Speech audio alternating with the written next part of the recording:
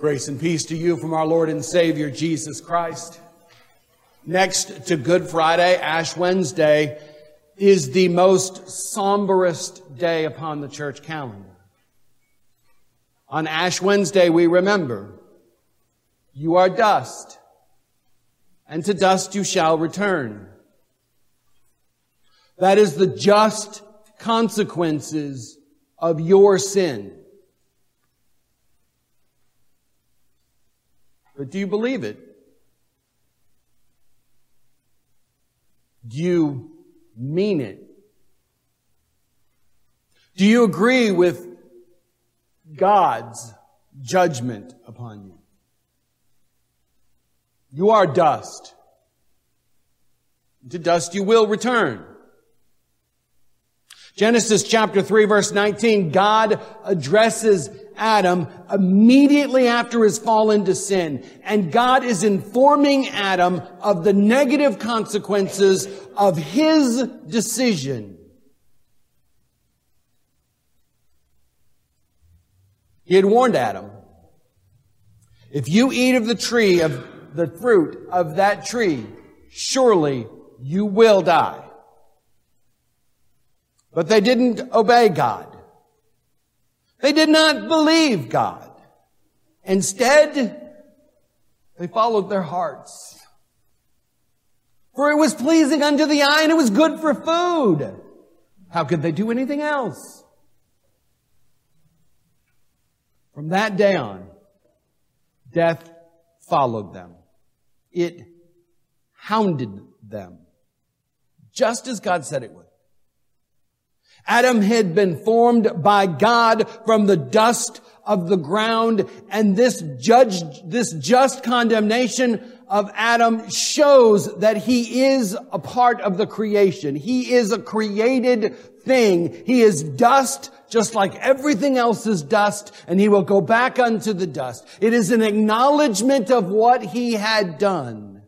He was formed out of the ground, and he was going to go back to the ground. But there was more. It wasn't a spiritual, it was an eternal spiritual death that sin had earned Adam, that he had brought into the world, that he had introduced into his gene pool and everybody that would follow after him. An eternal estrangement, a permanent separation from the knowledge and the will of God. It was banishment is what he had deserved. Banished from love, banished from mercy, banished from compassion. Adam would live the rest of his days. He would live the rest of his days remembering these sober and somber words. You were dust, and to dust you shall return. Oh, how he must have wished so many times if he could have gone back and had done it better. To have done it over. But what is done is done. And unfortunately, you and I are conceived and born, and we face this very same problem as Paul tells us in Romans chapter 5. Therefore, sin came into the world through one man, and death through sin, and so death spread to all men because all have sinned. That statement made by God to Adam is just as valid as it was back then. Remember, you are dust, and to dust you shall return. It is a significant problem. And I know we don't like to think about it. Especially this week. I just turned 50. I hate to think about it. Halfway point at best. Our own death. One day will go into the dirt, or will be turned into ash and will be placed into a wall just a few feet from here. Our society makes it very easy to avoid remembering that we are dust. It's easy, too easy if you ask me. From advertisements to books to movies, we often face the impression that the world is going to go on forever, that we are invincible, that somehow we are exempt from this death sentence. We convince ourselves that maybe if we don't talk about it, we can somehow avoid it. So many people go through life without this final earthly reality, until they're right at death's doorstep and think, oh no, what am I going to do now? God today reminds us, you are dust, and to dust you shall return. And as people who remember, we gather for Ash Wednesday to repent of our sins, to beg God's forgiveness, to resolve within our own minds and our own consciences to be better, to do better, with God's good grace at our backs. We confess, we admit before God our sins before others. We express our sorrow over that sin. We ask God for His forgiveness. We ask Him to arm us with a new spiritual might for a more God-pleasing life. And yet, even more important than you remembering you are dust,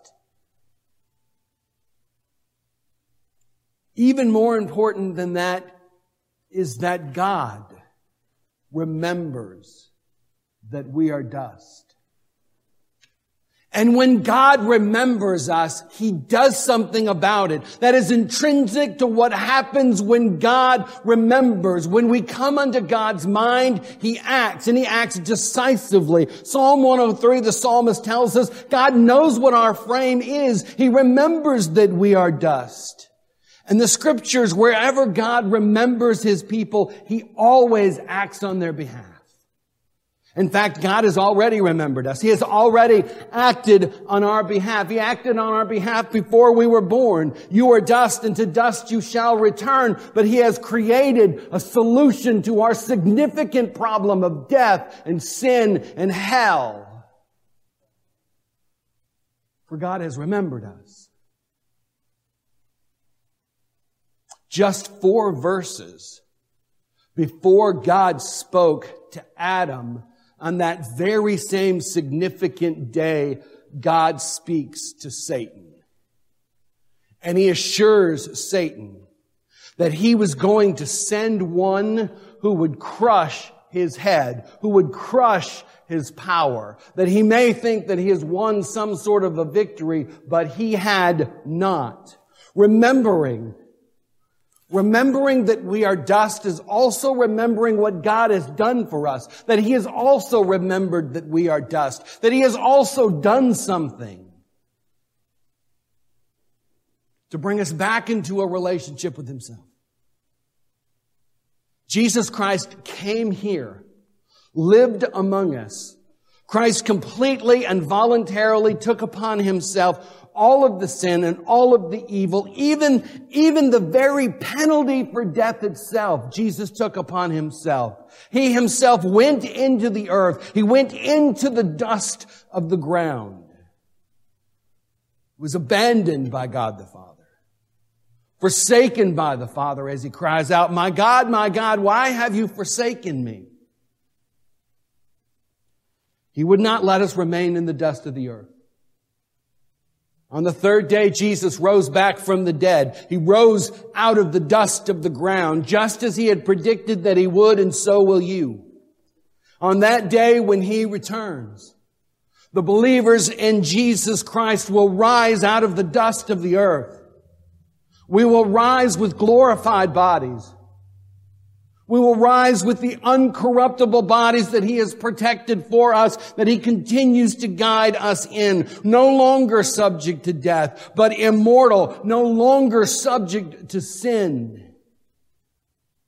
And this is why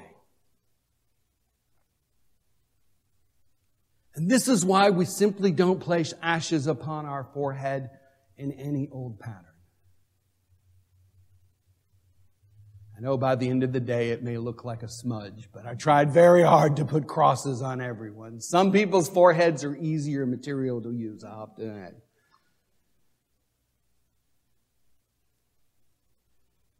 But that dust is purposefully the shape of the cross of Christ.